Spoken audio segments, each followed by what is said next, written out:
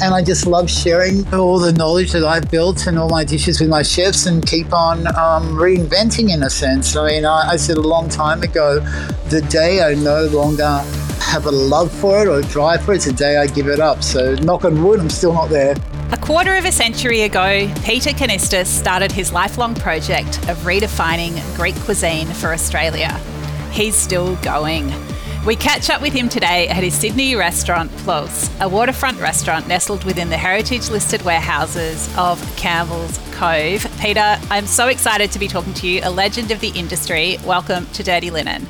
Oh, thank you, Danny. How are you? I'm great. I'm really good. I love Greek food. I love waterfront dining. Who doesn't? I'm really excited to dig into your great career and learn more about what you're up to now. Let's start with now. Tell us about the restaurant. About Ploos? Yes. Okay, well, it's been something I've been dreaming about for years. I mean, wow. Firstly, to be able to be in that location, to be right on Sydney Harbour, I'm still pinching myself. I've been with Alpha for the last 10 years and when was it? Oh, gosh, I'm trying to remember. January 2020, I think it was, when I was offered the space, and I was like, absolutely, I'd love to do that. And well, a few months later, the world kind of stopped and we couldn't do anything for almost a year and a half, but then finally opened a year ago, and it was just something I wanted to do. It was just my next chapter in Greek food, in a sense. I wanted to finally start showcasing regional Greek food. And so that's how Ploos sort of came together. I thought I would, how would I put it? I wanted to showcase dishes that a lot of people might not know yet, and I thought I'd start with Crete and Cyprus because their cuisine is so unique and I love it. I'm not from that part of the world, but I've spent a lot of time in those areas and I just love the food that I've enjoyed from those regions and the indigenous produce and so on. And I just thought, okay, well, I'm going to do that as the next chapter of my life. And yeah, luckily it's been great till now. Well, that's so good to hear. Great to hear the optimism and energy as you speak about it. Tell us about some of the dishes that really make Ploos what it is, that really sort of speak to the cuisine. Okay. Let me think. Oh, gosh. I'm trying to think of. Okay, one of the newest dishes we've got on. I remember many years ago when I was in Crete, I had this braised calamari dish and it was served. Oh gosh, I just said Crete, sorry, in Cyprus. It was a tava dish where they served this braised calamari with eggplant and peppers, and they were using chinos in it, this spice that's in that region. It comes from an indigenous cherry, like where mastica comes from. It's actually the kernel of the wild cherry. And I always loved that dish. It remained with me. And so me being me, I was never happy enough with just doing the traditional version of it. I took that dish, I did almost a roulade of this pickled eggplant and roasted peppers, rolled it up, stuffed it inside the whole calamari, and then braised them in a biba salkasi, like a spiced pepper paste, with and then finished them with a glaze of the chinos berries, and that's one of the dishes I have on. Another one is a take on a spanakopita, but a spanakopita that's been far removed. But I beautiful it's a spanakopita, and I've taken the influence of a dish called a manti, which they eat throughout Cyprus, but then they eat throughout the Middle East as well. They're like little dumplings. So basically, I took all the flavors of spanakopita, stuffed them inside these little pastries, poached them in a burnt butter and retsina glaze, and then finished them with shards of baked phyllo. So when you take a bite of it, you've got all the flavors and slight textures of a spanakopita, but served very differently. Wow, it sounds so cool. And have you brought this cherry kernel powder, this marlip, from that part of the world back to Australia? Yeah, quite a few. There's quite a few ingredients that we've had sourced and brought out. Shinos is one of them. Another one, oh god, it's just tilio, which is this. Ooh, it's a spice which is like a wild lime. It's traditionally used in teas over there, but I use it to basically do a tea smoke on our duck. Trying to think what else we've been getting out. Lots of the cheeses that we're getting out from that part of Greece. I mean, we're getting manudi out, and we've been sourcing this smoked mezzovo, which is a bit like a Greek style provolone. We've been able to source the most amazing graviera from Crete that our supplier has been getting out for us. So yeah, slowly. I mean, obviously it takes a bit of time to get stuff brought into the country to bypass or to just to be able to get them what's the word? I can't even think of the moment. Brain's dead. That's restaurant life. Yes.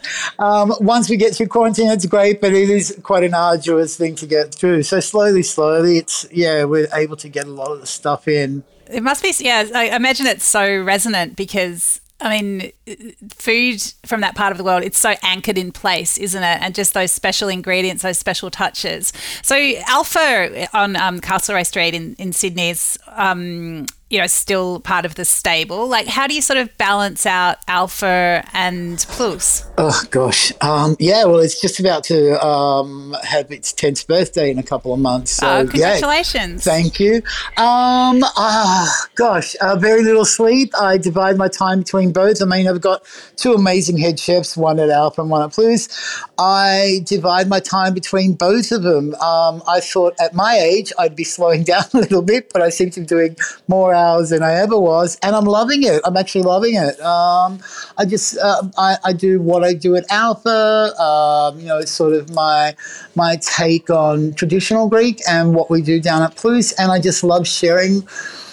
Oh God, I know all the knowledge that I've built and all my dishes with my chefs, and keep on reinventing in a sense. I mean, I said a long time ago, the day I no longer have a love for it or a drive for it, it's the day I give it up. So knock on wood, I'm still not there. Well, I mean, I did want to talk about this, Peter, 25 or more years in the industry. 30 in May, sorry to interrupt. Well, you know better than I, and let's definitely, celebrate each one of those years and that incredible longevity. I mean, what is it that keeps you engaged? And what would you say to people that are wondering about their own longevity in the industry? Like attrition is such an issue. Like, what is it that keeps you excited, engaged, like looking forward?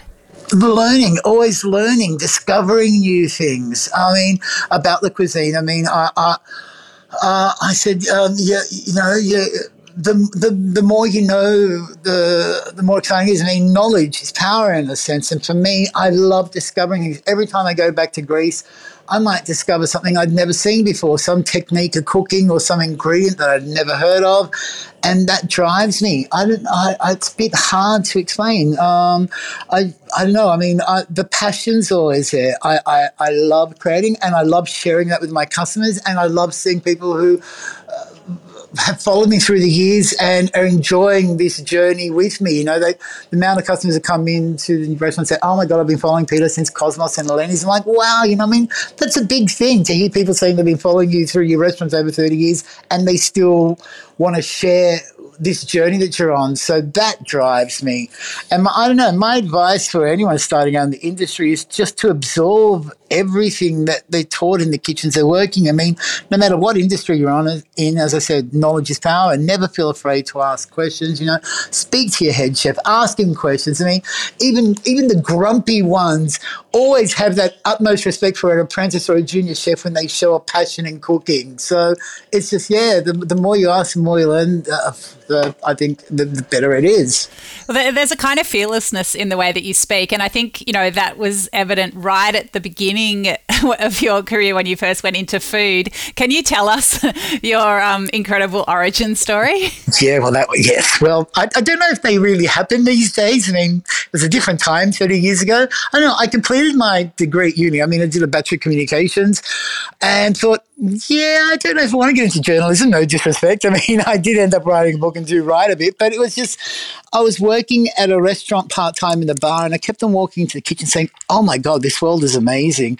And it sort of all culminated through when I finished uni, I had this epiphany because throughout the years, I kept on hearing a lot of people talking about, their opinions of Greek restaurants, Greek food, saying it wasn't a very positive, opinion from people that I used to hear over the years.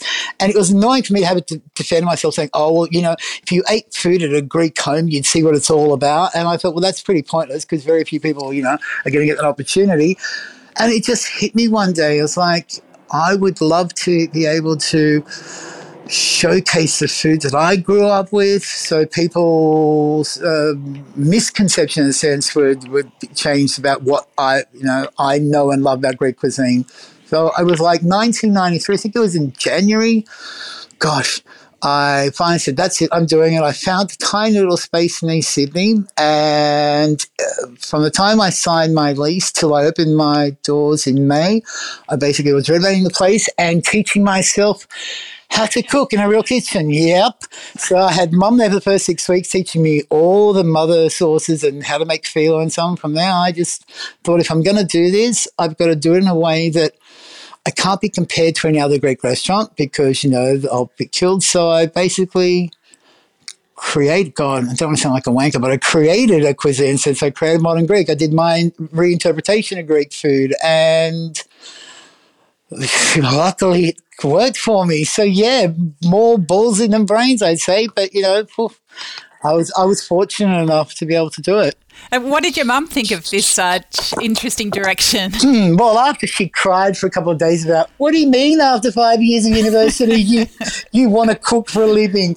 Look, once she realised how much I loved what I was doing and she saw what I was doing, they were fine. I mean, they're proud Greek parents. No matter what you do, they're always going to love you for it. And I always kept on saying, hey, if it doesn't work out, I've always got something to fall back on. So yeah, and tell us, Peter, like what was it like growing up in your Greek household? Definitely.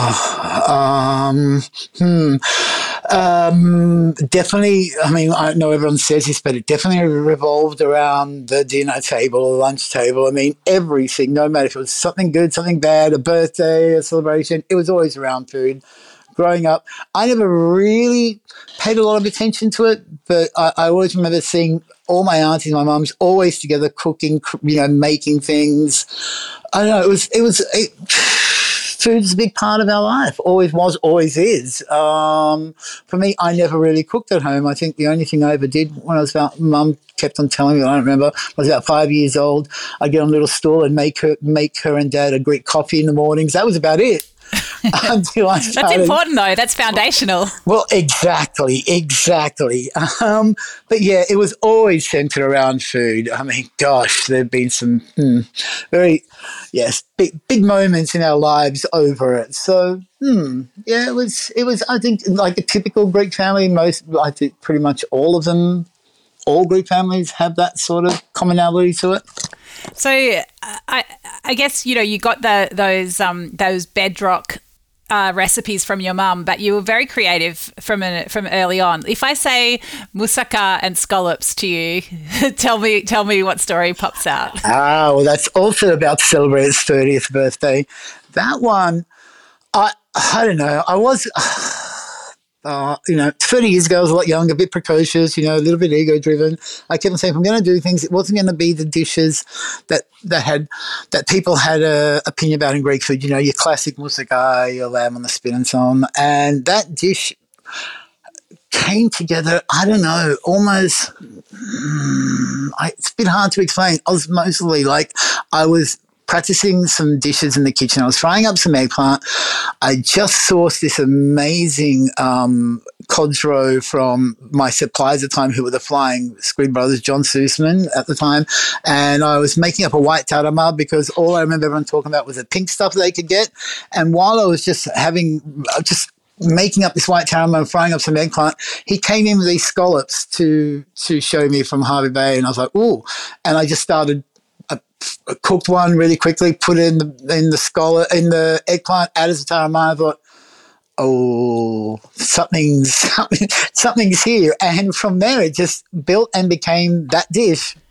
Yeah, that's so interesting. What a great story. And so John Sussman's a member of this little podcast network we got going on here. So anyone who hasn't listened to his Fish Tales podcast, out every Friday, please have a listen. It is excellent. And I'm sure he'll be so tickled to hear you remember him with this story, Peter.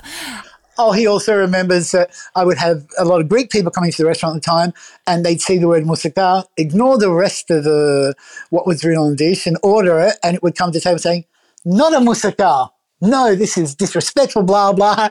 It took a lot of that with a lot of the dishes, but that was okay. It was a learning curve for everybody.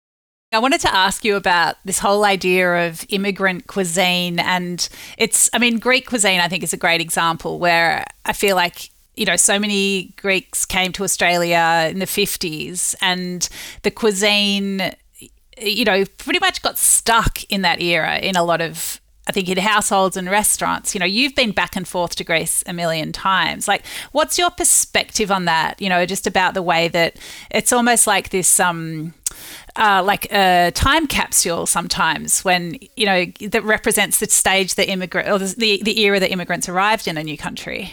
Look, personally, I feel that right now this is the greatest era for immigrant cuisine. I mean, God, the amount of restaurants that are opening up, showcasing the food of their homeland is amazing. It's more and more. Look, it should never be forgotten. We as chefs can learn so much from the cuisine, the cooking techniques, indigenous produce of our parents, our grandparents, our great-grandparents. I mean, that's how I learned to cook. That's how I was able to adapt the dishes that I did by learning this immigrant cuisine. I mean, it's important. If you don't sort of, how would I put it?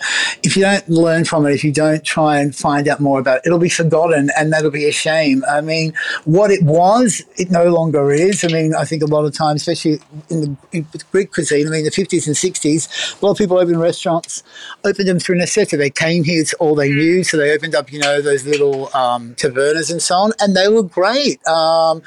But it was more out of necessity from what I knew from all those people. And some still survive. I mean, there's one here in Sydney, the Corinthians, been around for almost 50 years. They've been going, it's been passed on to the grandchildren, and people love it because, it still defines that cuisine, that classic Greek food. And you see it in Greece. I mean, they went through a period where they shunned opening Greek restaurants for quite a while. It was all about, interpretations of Italian or French or Thai. God, never have Thai in Greece. Sorry. But now the younger generation, I love it. I see it a lot. They're doing a take on Greek food, be it purest traditional or their interpretations of it. I mean, there's an amazing, might have closed. There was an amazing Greek restaurant doing their reinterpretation of Greek food called Funky Gourmet in Athens that had won 2 Michelin hats and it was in the top 100 restaurants for quite a few years there because they just went right left field with their food, and I love seeing that.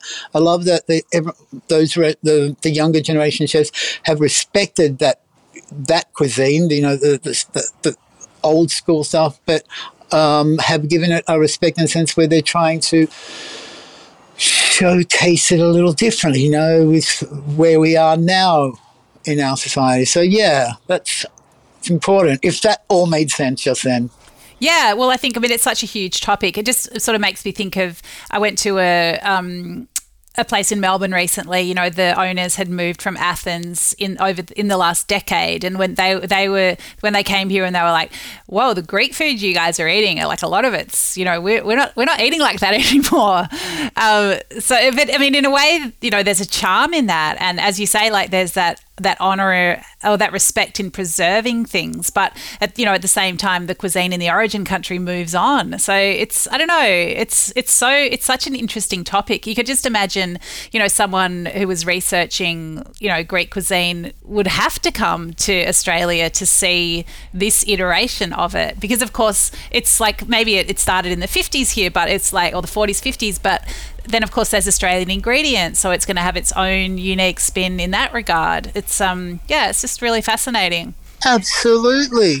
For me, one of the biggest things was many years ago. It was after I'd written my cookbook, and I think I opened Eleni's, or was it during Eleni's or Amiga? I can't remember. But I'd gone to a restaurant in Athens. I was there doing a food tour, and all the people saying, "You've got to go try this restaurant. They're doing this amazing reinterpretation of Greek food." I said, "Absolutely." And I remember the name of it was called Left and Right. Arisτερά-δεξιά. It was in the middle of Athens, and I went there. I was with Maeve Amara. We were doing, you know, our food tours there, and we went and we sat down. We looked at the menu, and I giggled for a minute because Maeve said, "Look at this," and my scallop moussaka was on the menu, and my rabbit pie was on the menu, and my crab and halloumi tart was on the menu, and I was like this proud dad saying, "Oh my God, literally these guys have taken my cookbook. They're doing some of their own stuff, but they also had my dishes on there because I was so proud of it." It blew me away. I loved it. I loved it, and I loved seeing how what we were doing here had been taken back to Greece in a sense. And I've seen, and it's not just me. I mean, I know George Columbaris has had that same impact on people with his Greek food over the years. And I love how much of our interpretation of Greek food here in Australia has such an influence on the rest of the world. That is such a great story. I absolutely love that. It's very cool. Peter, let's, I guess, step a little away from Greek food and just talk about hospitality in Sydney and Australia more broadly. Like, how are you feeling about where the industry is placed? We've been through a strange time. It's, you know, staffing is an issue. You know, how are you feeling about skills, staffing, costs, all those juicy things? Gosh. I think, look, everything. God, I hate talking about COVID, but post-COVID, it has been hard for everyone in this industry. I mean, produce is just insane. I mean, we need to respect where it's at, but it's just so expensive. Staffing has been hard. I mean, luckily the borders are opening and we're getting some more people in. I mean, we lost a lot of great staff chefs and floor staff. So when everyone had to, you know, leave the country a couple of years ago, a lot of them haven't come back. It's getting there slowly, but it's going to take time. I mean, I know when I opened Ploos just over a year ago, it was really hard. It was just a couple of months from us coming out of lockdown. We could not find staff. No one could. Every chef was calling each other saying, "Got anyone spare? Got anyone spare?" It was really hard. I mean, now it's slowly getting better. It's going to take a while, but yeah, we just have to, I don't know, it's like anything, we just have to grin and bear it. It's just another obstacle we need to, you know, get over if we can. I mean, it's going to be difficult for a bit longer, but it is what it is, in my opinion. Does it hold you back in terms of, you know, creativity or your ambitions for your restaurants? No. Absolutely not. I mean, I'm in the early stages of opening another couple of restaurants soon. One in Sydney and one not in New South Wales. Ooh, can I twist your arm on that?